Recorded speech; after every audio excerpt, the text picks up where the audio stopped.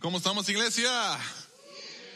Hoy estoy contento de estar aquí en el segundo domingo de esta serie en la que estamos, que se llama El Poder para Cambiar. Y a mí me gusta la idea de cambiar, estoy emocionado por ello, pero esta semana literalmente estaba pensando, dije, oye, ¿y qué tal las personas que no les gusta cambiar? La gente que no quiere cambiar, ¿qué tal esas personas que a lo mejor vienen a la iglesia, quieren escuchar un mensaje bonito, poner una espita en la caja religiosa de que fui a la iglesia y luego seguir iguales? Dije, a esas personas, si están aquí o si están escuchando en línea o en algún otro campus de Conexión Live, quiero decirles que quiero calmar sus temores, sus preocupaciones. Mira, te prometo que venir a la iglesia y escuchar las palabras de Jesús y no ponerlas en práctica no te va a cambiar nada. Buenas noticias para ustedes que no quieren cambiar. Pero si eres de los que sí quieren cambiar o queremos cambiar, las buenas noticias es que en esta serie estamos aprendiendo por las palabras de Jesús, la sabiduría de Dios, cómo cambiar, cómo vencer, cómo ser transformados y cómo cumplir el propósito de Dios para nuestras vidas y alcanzar todo nuestro potencial en Cristo Jesús. Así que yo no sé, ustedes van a tener que decidir cada uno de nosotros qué tipo de personas vamos a ser. ¿Vamos a ser los que no queremos cambiar? ¿O vamos a ser los que cambiamos? ¿Vamos a ser los que escuchamos y no hacemos? ¿O vamos a ser los que escuchamos y ponemos en práctica? Yo tengo fe en nuestra iglesia. Somos personas que escuchamos las palabras de Jesús y las ponemos en práctica. ¿Quién está conmigo? Yo creo eso. Oye, hablando de cambiar, quiero hacer una pregunta y somos muchas personas diferentes, así que para conocernos, y quiero animar a que todos participemos, pero la pregunta es, ¿por qué haces lo que haces? ¿Por qué haces lo que haces?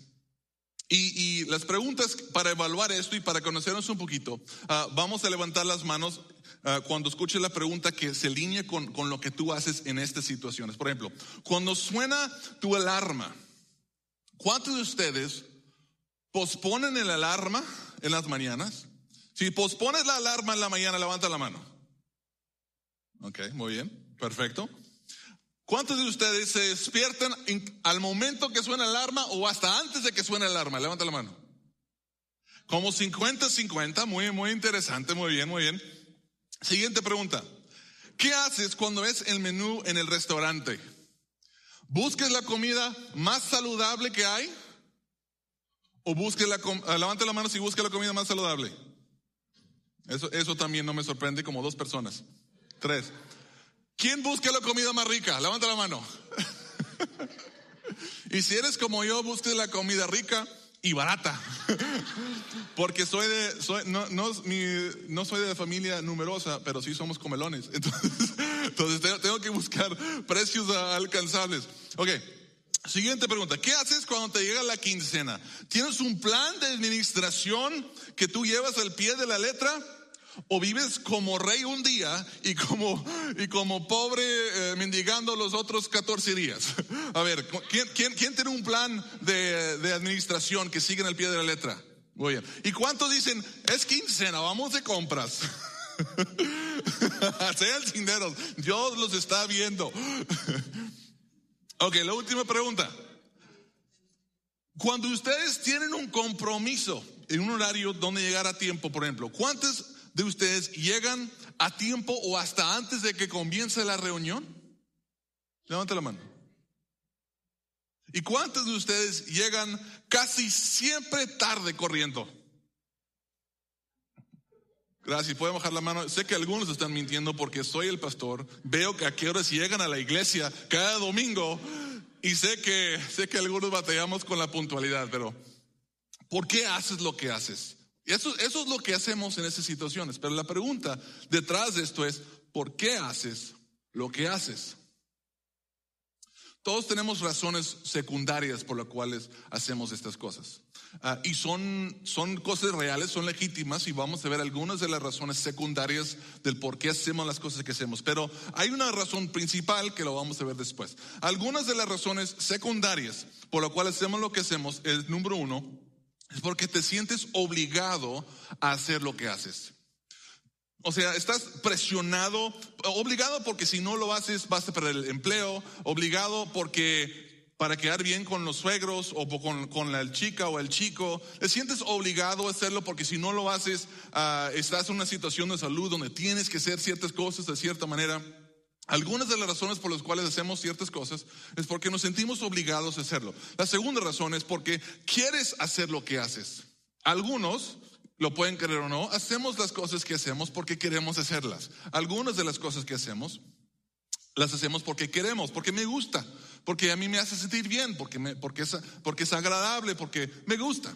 Y la tercera razón secundaria de por qué hacemos lo que hacemos es porque quieres ser aceptado, porque quieres quedar bien con la sociedad, porque quieres quedar bien con la chica, porque hay una presión social o cultural donde tú vives adentro de la iglesia, en el trabajo, y hacemos ciertas cosas porque queremos ser aceptados, o hay cosas que evitamos porque no queremos ser rechazados por las personas.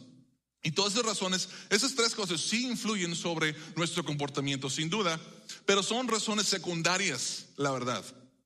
Porque hay algo más profundo, más contundente, más influencia sobre nuestro comportamiento. Y es esta, la razón principal por la cual tú haces lo que haces, es que haces lo que haces por lo que piensas de ti mismo. Haces lo que haces por lo que piensas de ti mismo. Es un asunto de nuestra identidad. Lo que nosotros pensamos de nosotros mismos, de lo que pensamos de quién somos nosotros, es de lo más determinante sobre nuestros comportamientos. Quien yo veo y yo pienso que soy es lo que más determina cómo me comporto cuando suena la alarma en la mañana, cuando estoy en el restaurante, cuando tengo un compromiso, cuando estoy en un partido, cuando estoy en el trabajo, cuando estoy en la casa y me presento con cierta situación. Lo que más determina lo que hacemos es quién nosotros creemos que somos. Proverbios 23:7 dice: porque cuál es su pensamiento en su corazón, tal es él. O sea, lo que nosotros creemos que somos, eso es quienes somos. Mi pensamiento, quien yo creo que soy, eso determina mi comportamiento.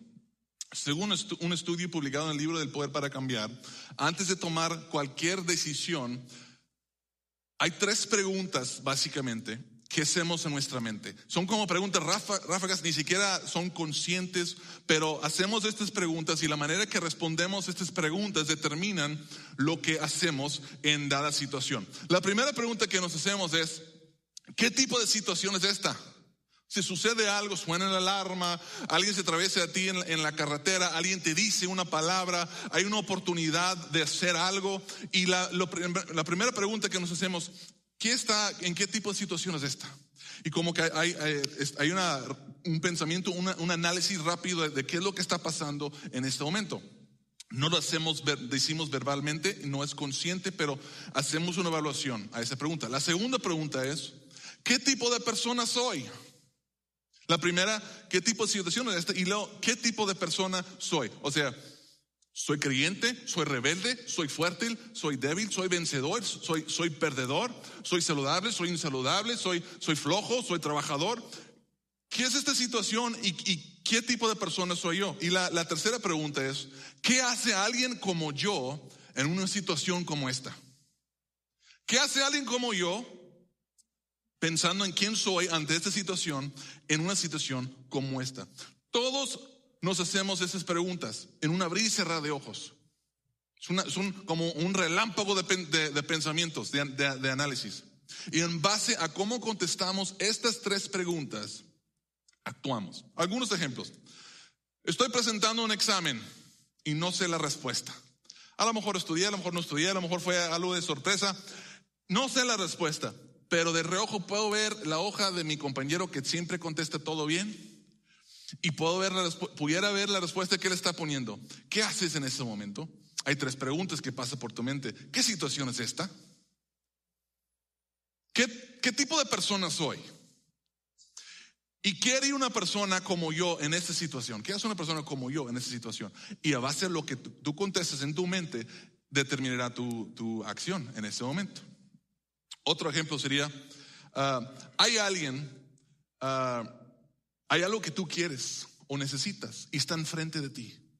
y no hay nadie viendo, y si lo tomaras nadie se daría cuenta. ¿Qué determina si lo tomas o no? ¿Qué situación es esta? ¿Qué tipo de persona soy? ¿Qué hace alguien como yo en esta situación? Y en base a tus respuestas, haces o no haces. Supiste un chisme jugosísimo, de esas de que dices tu nombre, esta sí llama la atención, y es un chisme que hace quedar ver mal muy mal a otra persona, y tú pero lo escuchaste y te estás pelando por hablarle a la comadre. Si comadre no vas a creer lo que acabo de enterarme.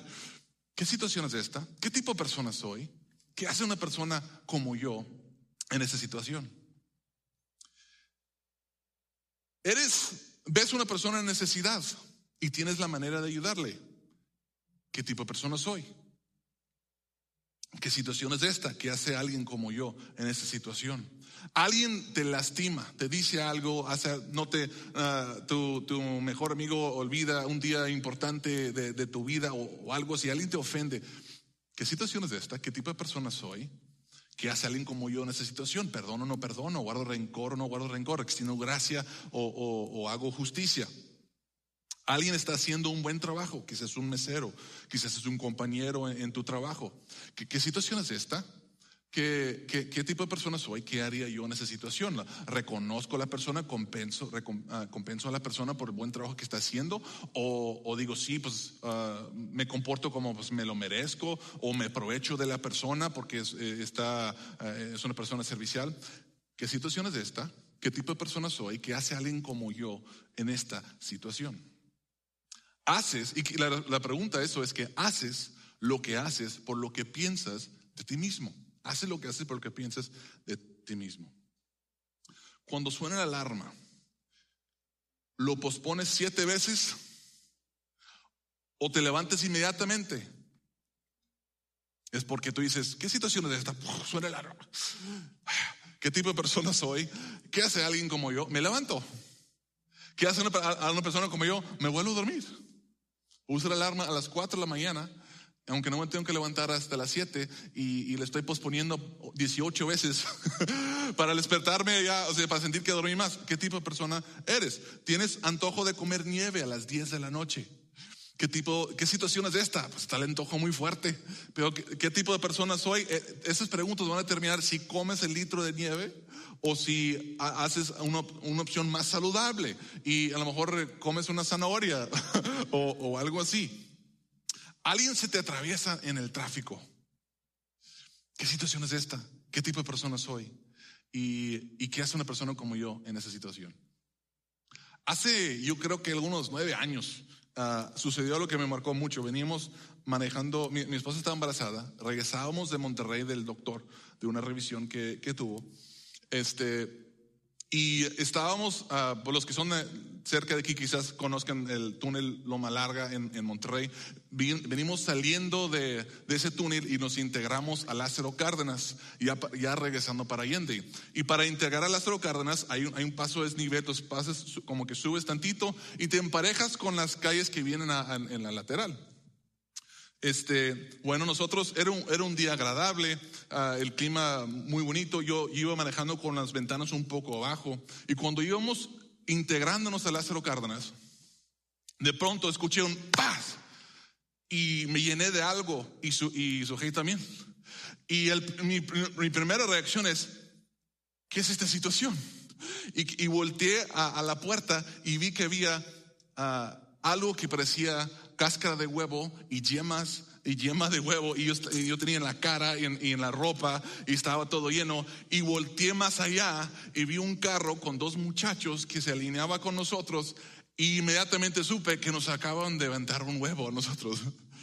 Y pocas veces en mi vida he visto rojo de esa manera. Se da cuenta que me enfurecí porque en el momento yo pensé, me pude haber dado en la cara, me pude haber sacado el ojo, le pude haber dado a mi esposa, yo pude haber chocado y le hubiera pasado algo a mi familia, a mi esposa embarazada. O sea, me enojé y le pisé y empecé a corretearlos. Y lo único, yo no recuerdo nada, solo que a la distancia escuchaba unos gritos. Y de pronto me di cuenta que era Sujei que me estaba gritando, Jeremy, ¿qué estás haciendo? Dale despacio. Y luego caí en cuenta y luego me hice la pregunta, inconscientemente, pero en retrospectiva dije, ¿qué tipo de persona soy? ¿Qué voy a hacer si los alcanzo? O sea, primero es como que soy un hombre, tengo que defender a mi familia, ¿cómo se atreven a hacer esto? Y luego, soy un cristiano, soy un pastor, ¿qué voy a hacer si los alcanzo? Y caí en cuenta que no les podía hacer nada, porque eso no es quien soy. Entonces hice caso al Espíritu Santo y la voz de mi esposa también, y le aflojé y por la gracia de Dios les permití vivir un día más.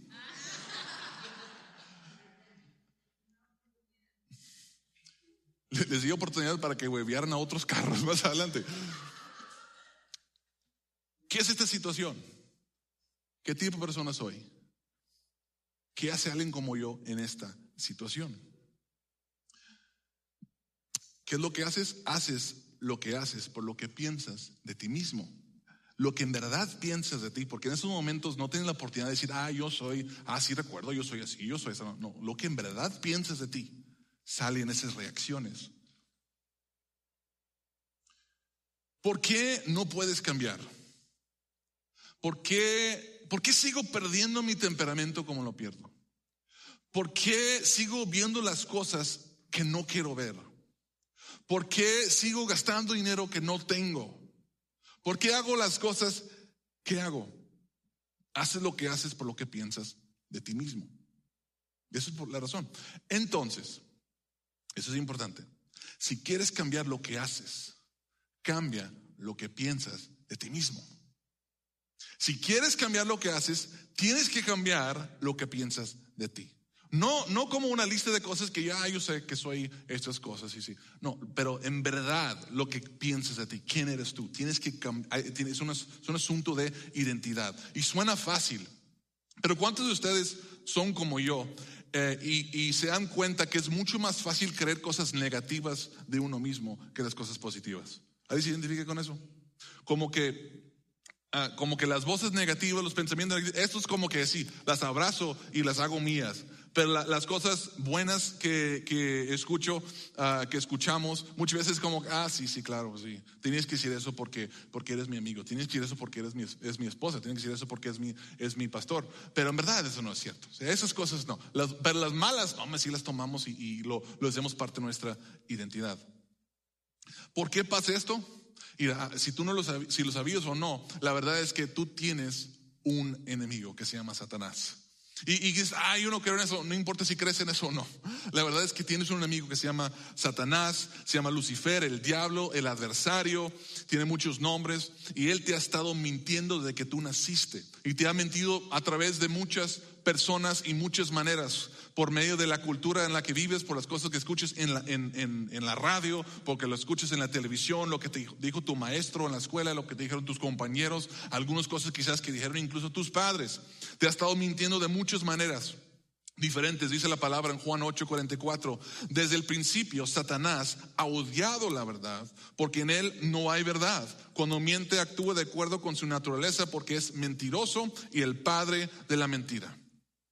Y si eres como la mayoría de nosotros, has escuchado mucho más las mentiras que la verdad de Dios. Porque pasamos mucho más tiempo allá afuera. Escuchamos mucho más de otras cosas de que escuchamos la palabra de Dios. Y todos hemos escuchado más mentiras que la verdad de Dios. Y añádele a que hemos escuchado más mentiras que verdad, que somos imperfectos, cometemos errores. Pecamos, y cuando pecamos y cometemos errores, siempre está esa voz que dice, te lo dije, no vales nada, no vale la pena, nunca vas a poder vencer, siempre vas a estar igual, así eres tú, ya sabías para qué intentabas ser diferente, siempre está esa voz. Otra historia de mi esposa. Hace no demasiado tiempo atrás, nosotros sucedió algo, tenemos como 15 años. Este año vamos a cumplir 15 años de casados y hemos atravesado muchas etapas diferentes en nuestro matrimonio. Nos casamos relativamente jóvenes, muy inmaduros en la vida y espiritualmente, y hemos a través de los años aprendido a amarnos mejor y hemos madurado en muchos sentidos, pero todavía hay mucho que mejorar. Y en una ocasión estábamos platicando y la conversación se convirtió en una discusión. Y en esa discusión a mí me faltó ser más amoroso, más paciente, más humilde y un mejor líder en mi casa. O sea, perdí mi temperamento, mis emociones. Y mi esposa no, porque bueno, eso me dijo que les dijera que no. No es cierto. No, eso fui yo. Y inmediatamente después de ese tiempo, ¿saben lo que no pensé después de esa discusión? Me sentí muy mal, cabizbajo, me desanimó mucho esa situación. Y lo que no pensé era, Jeremy, has crecido mucho en estos 15 años. Has madurado mucho. Antes lo hubieras manejado mucho peor y casi no haces este tipo de cosas. Generalmente eres amoroso y paciente y lideras bien a tu familia. Sí cometiste un error, pero a la próxima va a ser mejor. Eso no fue lo que pensé. ¿Sabes lo que pensé? Pensé, Jeremy, eres un mal esposo y eres un mal líder. ¿Y cómo puedes liderar a la iglesia incluso si no puedes liderar ni siquiera a tu esposa y eres un buen líder en la casa? Sería mejor para todo el mundo si tú te fueras y dejaras que otras personas se encargaran de tu familia y de la iglesia. Eso fue lo que sentí en un momento. ¿De dónde venía ese pensamiento? Del enemigo. No venía de mi identidad. No era el Espíritu Santo, no era la palabra de Dios hablándome. Pero eso fue lo que sentí. Yo creo que pueden identificar con esa situación, porque probablemente han pasado situaciones similares. Y lo que pasa es que Satanás ataca nuestra identidad. Te dice, no eres digno, no sirves para nada, tú no vas a poder, tú estás atrapado aquí, nunca vas a mejorar. Y lo que pasa es esto, y esto es muy peligroso, porque una identidad distorsionada saboteará tu éxito. Una identidad distorsionada impedirá que tú seas exitoso en el futuro. Como lo que piensas de ti mismo determina lo que haces. Entonces, si tu identidad está distorsionada, ¿qué es lo que vas a hacer? Vas a hacer lo que una persona como tú piensas que eres, aunque en verdad no eres. Vas a hacer lo que una persona que tú piensas que eres haría en esa situación. Pero no es quien eres en verdad, pero vas a hacer lo que tú piensas que una persona como tú haría. El enemigo crea un ciclo destructivo. Es esta. Tu identidad distorsionada crea hábitos destructivos. Y tus hábitos destructivos refuerzan tu identidad distorsionada. Por ejemplo, crees que eres flojo. Soy flojo. Y como crees que eres flojo, haces lo menos posible. Y después de hacer lo menos posible, ves lo que no hiciste y dices, wow, en verdad soy flojo. Y tu identidad se refuerza aún más. Y lo puedes aplicar a muchas áreas diferentes. Como crees que eres así, te comportas así. Y luego cuando te comportas así, dices, ¿ves? Sí soy así. Escuchen esto es tan importante. Tú no eres quien el diablo dice que eres. Y no eres lo que tú piensas que eres. No eres lo que otros dicen que eres. No eres lo que tus papás dicen que eres. No eres lo que tu mejor amigo dice que eres. O tu peor enemigo tampoco. Tú eres quien Dios dice que eres. Y punto. Si lo que las otras voces están diciendo no se alinean con lo que Dios dice acerca de ti, es una mentira y no es tu identidad. Si lo que otros están diciendo se alinea con Dios dice acerca de ti, entonces es tu identidad. Y quizás es Dios hablándote por medio de ellos. Pero tú eres quien Dios dice que eres. Cuando escuchas lo que Jesús dice de ti, adquieres una identidad centrada en Cristo. Y cuando adquieres esa identidad, algo increíble sucede. Una identidad centrada en Cristo conduce a hábitos que honran a Cristo. Y los hábitos que honran a Cristo refuerzan una identidad centrada en Cristo. Por ejemplo, yo digo, yo soy una persona en Cristo. Tengo la paz de Dios que sobrepasa todo entendimiento. Y luego dice, yo tengo paz y las situaciones no me sacan de control. Yo tengo paz en medio de la tormenta porque en Cristo tengo esa paz. Y luego sucede una situación y ¿qué es lo que está pasando? ¿Quién soy yo? Yo tengo paz de Dios. Y luego no pierdes el control. El estrés no te controla en el momento. Y luego dices, mira, el estrés no pudo conmigo, esa situación no me sacó de mi paz. Yo tengo la paz de Cristo, es mi identidad. Refuerza los buenos hábitos, pero la identidad viene primero. ¿Quién era Jesús? Jesús era el Hijo de Dios. Sabía quién era también. ¿Qué hace el Hijo de Dios? Pues, si a lo mejor podemos la palabra y podemos descubrir que Jesús amaba a las personas, predicaba la palabra de Dios, servía a los necesitados, hacía milagros, entre otras cosas que decía. Pero esas son cosas que el Hijo de Dios, el Cristo, tenía que ser, ¿verdad? Y esa era la identidad de Cristo. ¿Y qué es lo que hacía Jesús? Hacía lo que estaba conforme a su identidad. Él amaba a las personas, servía a los necesitados, hacía milagros, predicaba el reino de los cielos. Es lo que él hacía. Pero Jesús también era un ser humano, ¿verdad? Era el Hijo de Dios, pero 100% Dios, 100% hombre. Y Jesús se cansaba. ¿Qué hace el Hijo de Dios cuando está cansado? ¿Qué hacía? ¿Se desquitaba con los discípulos? El Hijo de Dios cuando estaba cansado iba al río Jordán y se echaba un clavado, lo compartía todo en vino y se ponía hasta atrás. ¿Qué hace el Hijo de Dios cuando está cansado y estresado? ¿Qué hacía? Pues uno pudiera pensar, quizás el Hijo de Dios va y descansa en su Padre y pasa tiempo apartado con Él. Y eso es lo que hacía Jesús. En Lucas 21:37 dice, de día Jesús enseñaba en el templo. Así es lo que el Hijo de Dios hace en el día. Pero salía a pasar la noche en el monte llamado de los Olivos. Se apartaba de las personas y descansaba. Lucas 22:39, Jesús salió de la ciudad como de costumbre, se dirigió al monte de los Olivos y sus discípulos lo siguieron. ¿Por qué hacía eso? Porque él sabía quién era. Sabía quién era. Y él hacía las cosas que él sabía que su identidad decía que él haría. Sus hábitos solo reforzaban aún más su identidad. Algo que decimos en esta iglesia es que lo que somos es más importante que lo que hacemos. Lo que somos es más importante de lo que hacemos. Y esto habla específicamente de nuestra identidad. Lo que somos en Cristo es más importante que las cosas que hacemos. Las cosas que hacemos no definen nuestra identidad. ¿Quiénes somos en Cristo? Eso es quienes somos. Si has tratado de cambiar sin tener éxito, esto es lo que yo quiero animarlos a que hagan. En lugar de centrarte en lo que quieres hacer, decide en quién te quieres convertir. ¿Están conmigo?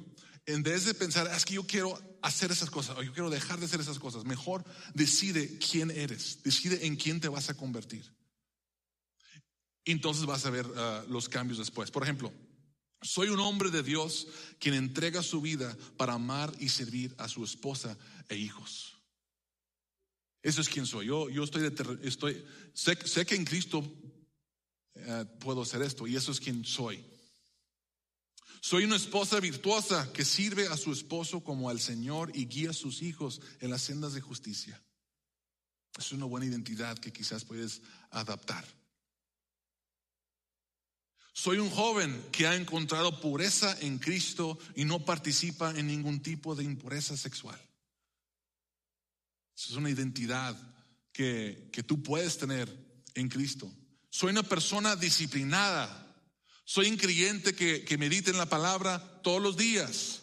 Soy una persona que da lo primero y lo mejor a Dios.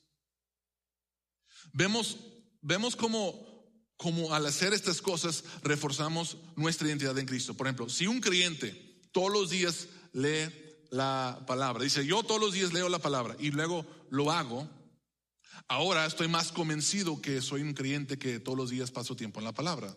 Estoy reforzando, cada vez que hago lo que creo que soy, estoy reforzando mi identidad. Hay un autor que se llama James Clear, el autor del libro que se llama Hábitos Atómicos. Y dice la siguiente cosa. Dice, cada acción que tomas Es un voto por el tipo de persona en que deseas convertirte. Ninguna instancia única transformará tu creencia, pero a medida que se acumulan los votos, también lo hace la evidencia a favor de tu nueva identidad. O sea, un ejemplo muy práctico de cómo eso se vería. Alguien puede decir, yo que nunca he ido al gimnasio, que nunca he hecho ejercicio, pero puede decir hoy, yo soy una persona que hace ejercicio, pero no tiene ni una evidencia para respaldar su identidad todavía. Pero si mañana va al gimnasio o hace ejercicio en su casa, dice, soy una persona que hace ejercicio y ya hice ejercicio. Y el siguiente día lo hace también. Y el tercer día, y la cuarta, y la quinta, y la sexta, y la séptima, y así continúa. Después de un tiempo, esa persona va a decir, ¿sabes qué? Soy una persona que hace ejercicio y mire la evidencia a favor de mi identidad. ¿Sí están conmigo? Cada decisión, cada voto que tomamos es como un voto a favor de la persona en quien nos estamos convirtiendo. Eso lo dijo James Clear, pero escuche lo que dice el apóstol Pablo, porque él dijo algo mucho más importante y mucho antes que él. En Efesios 4, 21 a 24 dice lo siguiente: si de veras se les habló y enseñó de Jesús según la verdad que está en él, con respecto a la vida que antes llevaban, se les enseñó que debían quitarse el ropaje de la vieja naturaleza, la vieja identidad. Quienes eran antes de Cristo deben quitarse ese ropaje, la cual está corrompida por los deseos engañosos. Podría estar diciendo que esa identidad te lleva a hacer cosas que refuercen esa identidad. Dice, quítate esa identidad porque está corrompido por los deseos engañosos. Y ser renovados en la actitud de su mente y ponerse el ropaje de la nueva naturaleza, creada a imagen de Dios en verdadera justicia y santidad. Ese es tu nuevo ropaje. Esa es tu nueva identidad en Cristo. Es una imagen, esta imagen de Dios con verdadera justicia y santidad. Y esa es la persona eso es lo que tú tienes que creer de ti si tú quieres ser la persona que Dios te está llamando a ser. Esa es tu identidad en Cristo. Quiero hacer una última historia más. Y hablé mucho de mi esposa hoy, pero le pedí permiso. Yo tengo 15 años, vamos a cumplir de casados. Pero tenemos como 23 años de conocernos. Y cuando yo la conocí, empezamos a platicar, había una frase que ella decía mucho. Y tiene que ver con su capacidad de aprender. Ella decía una frase y era esta: yo soy bien burra para eso. Yo soy bien burra para la matemática. Yo soy bien burra para la escuela. Y yo le decía, no digas eso. No es cierto. No, yo soy bien burra para eso. Yo soy bien burra para la escuela. Ella quería eso. Y esa identidad que ella tenía determinó las decisiones en los siguientes años de su vida. Ella, después de la secundaria, no estudió la preparatoria, ni siquiera lo intentó. No estudió en licenciatura, no lo intentó. Hasta que después de un buen de años, más tiempo en la iglesia, más tiempo escuchando la verdad de Dios, Dios fue cambiando su identidad. Y dejó de creer esa mentira que el enemigo le estaba diciendo. Y empezó a creer que a lo mejor sí puedo. A lo mejor no, eso no es verdad. A lo mejor en Cristo todo lo puedo hacer. Y con esa nueva identidad se atrevió a entrar a la prepa. Ya con una niña y embarazada de otra en camino, se atrevió a estudiar la preparatoria. Y ya estuvo por años hasta que no terminó la preparatoria. Y hace algunos años atrás, la que decía que era bien burra y que no podía en la escuela, se inscribió en la universidad para estudiar psicología. Y con el favor de Dios, este año ella va a recibir su licenciatura como psicóloga. La que decía, te daré un aplauso, claro que sí.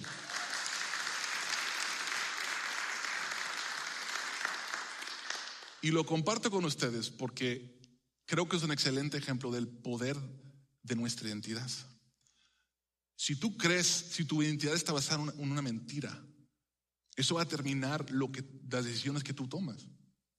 Pero si sacas la mentira y reemplazas esa mentira con la verdad, entonces vas a empezar a comportarte según tu nueva identidad. Y al ir acumulando acciones a favor de tu nueva identidad, se va reforzando tu identidad. Y Sujei está hablando de la maestría después de esto. Y ese es el poder que tiene la identidad. Y si creemos la identidad correcta, si nos basamos nuestra identidad en la palabra de Dios, entonces vamos a estar haciendo lo que nuestra identidad en Cristo nos está llamando a hacer. Y eso hace la voluntad de Dios para nuestras vidas. Haces lo que haces por lo que piensas de ti mismo. Si quieres si quieres cambiar lo que haces, cambia lo que piensas de ti mismo. Eres quien Dios dice que eres, no lo que otros dicen. ¿Qué es tu identidad en Cristo? ¿Quién eres en Cristo? Yo quiero decirles estas cosas. Yo quiero que lo reciban. No como algo que alguien está diciendo de ti, que diga, es el pastor, lo tiene que decir, sino escúchelo, porque cada una de esas cosas está sacada de la palabra de Dios y cada una es verdad y cada una habla de todos los hijos de Dios. Si no hemos reforzado esa identidad o si no tenemos mucha evidencia acumulada que respalde esa identidad, no significa que eso no es cierto de ti. Significa que al creerlo vas a empezar a actuar y con el tiempo vas a tener mucha evidencia que demuestra que eres esa persona. Pero tienes que creerlo primero. Así que y van a aparecer en la pantalla, pero yo lo quiero decir a ustedes. Y estas son cosas que yo tengo en mi oficina, en la pared, y yo les repaso muy regularmente, casi todos los días, porque estoy tratando de sacar las mentiras de mi mente y reemplazarlas con la verdad. Aquí están. Eres libre de la ley del pecado y de la muerte, según Romanos 8:2. La palabra de Dios dice: tú no eres un esclavo de ese pecado que tú pensabas que te estaba esclavizando.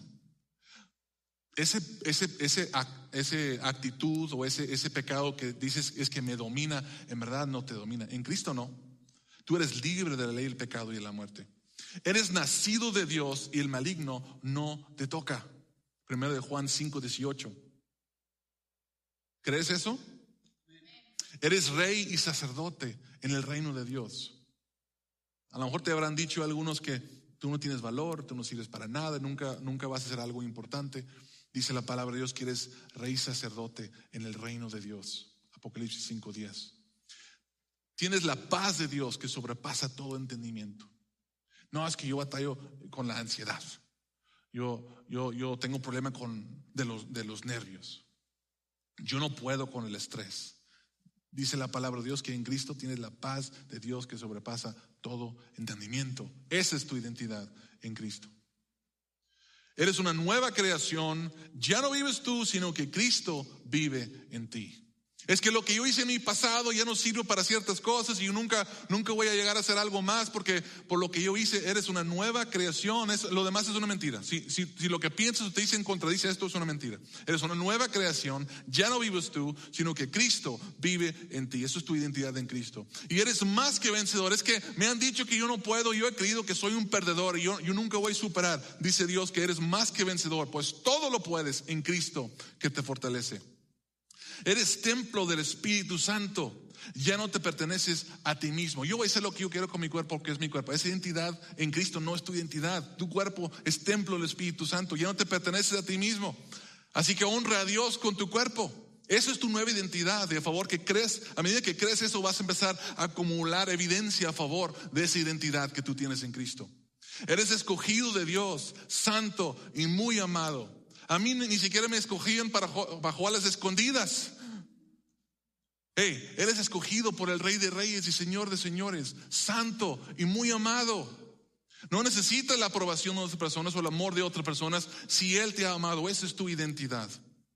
Estás sometido a Dios y el diablo huye de ti porque lo resistas en el nombre de Jesús. Es que es la tentación, es que tú estás sometido a Dios. Un creyente vive sometido a Dios y cuando nos sometemos a Él, el diablo tiene que huir. Él no tiene poder sobre ti, a menos de que tú creas sus mentiras. Él no tiene poder sobre ti. Si crees la verdad, Él no tiene poder sobre ti. Él huye de ti porque lo resistes en el nombre de Jesús. Y tú sigues avanzando hacia la meta para ganar el premio que Dios ofrece en Cristo Jesús. Tú no estás estancado, tu identidad no es estancado. Tu identidad no es que me quedé atrás, estoy retrocediendo. Tu identidad en Cristo, que estás avanzando hacia la meta para ganar el premio que Dios ofrece en Cristo Jesús. Y yo sé que la mayoría de ustedes quizás han escuchado estas cosas en algún momento, pero escucharlas, y yo te lo puedo decir, y tus papás te lo pueden decir, y otros te lo pueden decir, pero hasta que tú no crees estas cosas, hasta que tú no tienes fe en tu Creador y confíes en su palabra, entonces no va a formar parte de tu identidad. Y mi oración para nosotros como iglesia es que podamos entender, para tener el poder que necesitamos para cambiar, tenemos que tener fe en Dios. Tenemos que tener fe en quien Él dice que somos, porque si estamos en Cristo, esa es nuestra identidad. Eso es tan importante. Y si estás en Cristo, tu identidad es uno que te va a llevar a la transformación, a vencer, a alcanzar todo tu potencial en Cristo Jesús. Y tú puedes seguir creyendo las mentiras si quieres, pero si estás en Cristo, esas cosas no son verdad. Estas cosas son verdad. El reto de esta semana, la aplicación de esta semana es meditar en la verdad de Dios y creer la verdad y decirnos la palabra, la verdad de Dios y repetirlas. Y cuando sentimos que tenemos esa vocecita regresa y nos dice algo contrario, vamos a rechazar eso y vamos a reenfocarnos en lo que Dios dice acerca de quiénes somos. Así que esta semana es lo que vamos a estar haciendo. Vamos a estar recordando quiénes somos en Cristo Jesús. Quiero concluir con esto porque he dicho una y otra vez que en Cristo Jesús este es quienes somos. Pero la palabra clave es en Cristo Jesús. Tienes que estar en Cristo Jesús. Si Jesús no es tu Señor, entonces esto no es tu identidad. Y si esto no es tu identidad, jamás vas a poder vivir estas cosas. Puedes esforzarte por un tiempo, pero el cambio no durará. No será transformación, será un cambio de comportamiento. Pero si Cristo es tu Señor, esta es tu identidad. Y tú necesitas a Jesús para mucho más motivos que solo para cambiar. Necesitas a Jesús para la salvación de tu alma. Y también está esa invitación el día de hoy. Sí, así como estoy animando a que todos estemos meditando en la verdad acerca de nuestra identidad y quiénes somos en Cristo. Si hay alguien aquí que nunca ha aceptado a Cristo como su Señor, hoy pues es el día que tu identidad pasa de muerto a vivo en Cristo Jesús. Del reino de las tinieblas al reino de la luz en Cristo Jesús. De un hijo del diablo, como dice Jesús cuando hablando de los fariseos, a un hijo de Dios. Esa puede ser tu identidad en Cristo Jesús. Y esa es la invitación que Él nos extiende a todas las personas. Y por eso estamos como iglesia, para decirle a todo el mundo. Jesús dijo, vayan al mundo y hagan discípulos a todas las naciones. Díganles estas cosas, porque son buenas noticias. Y en Cristo esto es verdad. Si yo quiero orar por ustedes. Y si alguien quiere saber cómo tener una relación con Dios y no saben cómo hacerlo, en las tarjetas que están de conexión lo pueden llenar ahí. Yo quiero saber cómo. Y si ya sabes cómo, pues, platiquen con Dios, entrega tu vida a Él. Igual pon ahí, tomé esta decisión porque queremos ayudarte a seguir avanzando. ¿Les parece? Vamos a orar. Padre, te damos gracias por tu palabra, por la identidad que has hecho posible para nosotros en Cristo Jesús. Gracias porque en Cristo somos quien tú dices que somos, no lo que otros dicen que somos, Señor. Ayúdanos a conocer nuestra identidad en Cristo y creer nuestra identidad en Cristo y vivir nuestra identidad en Cristo, Señor. Y si hay alguien aquí que su identidad no está en Cristo Jesús, aún que hoy sea el día de su salvación, Padre. Gracias por el regalo de salvación, por tu Espíritu que nos ayuda a poner en práctica tu palabra. Queremos ser hacedores de lo que hemos escuchado el día de hoy y te damos gracias porque tú nos empoderas para ser hacedores. Te amamos y ponemos todo esto en las manos de Jesús. Amén.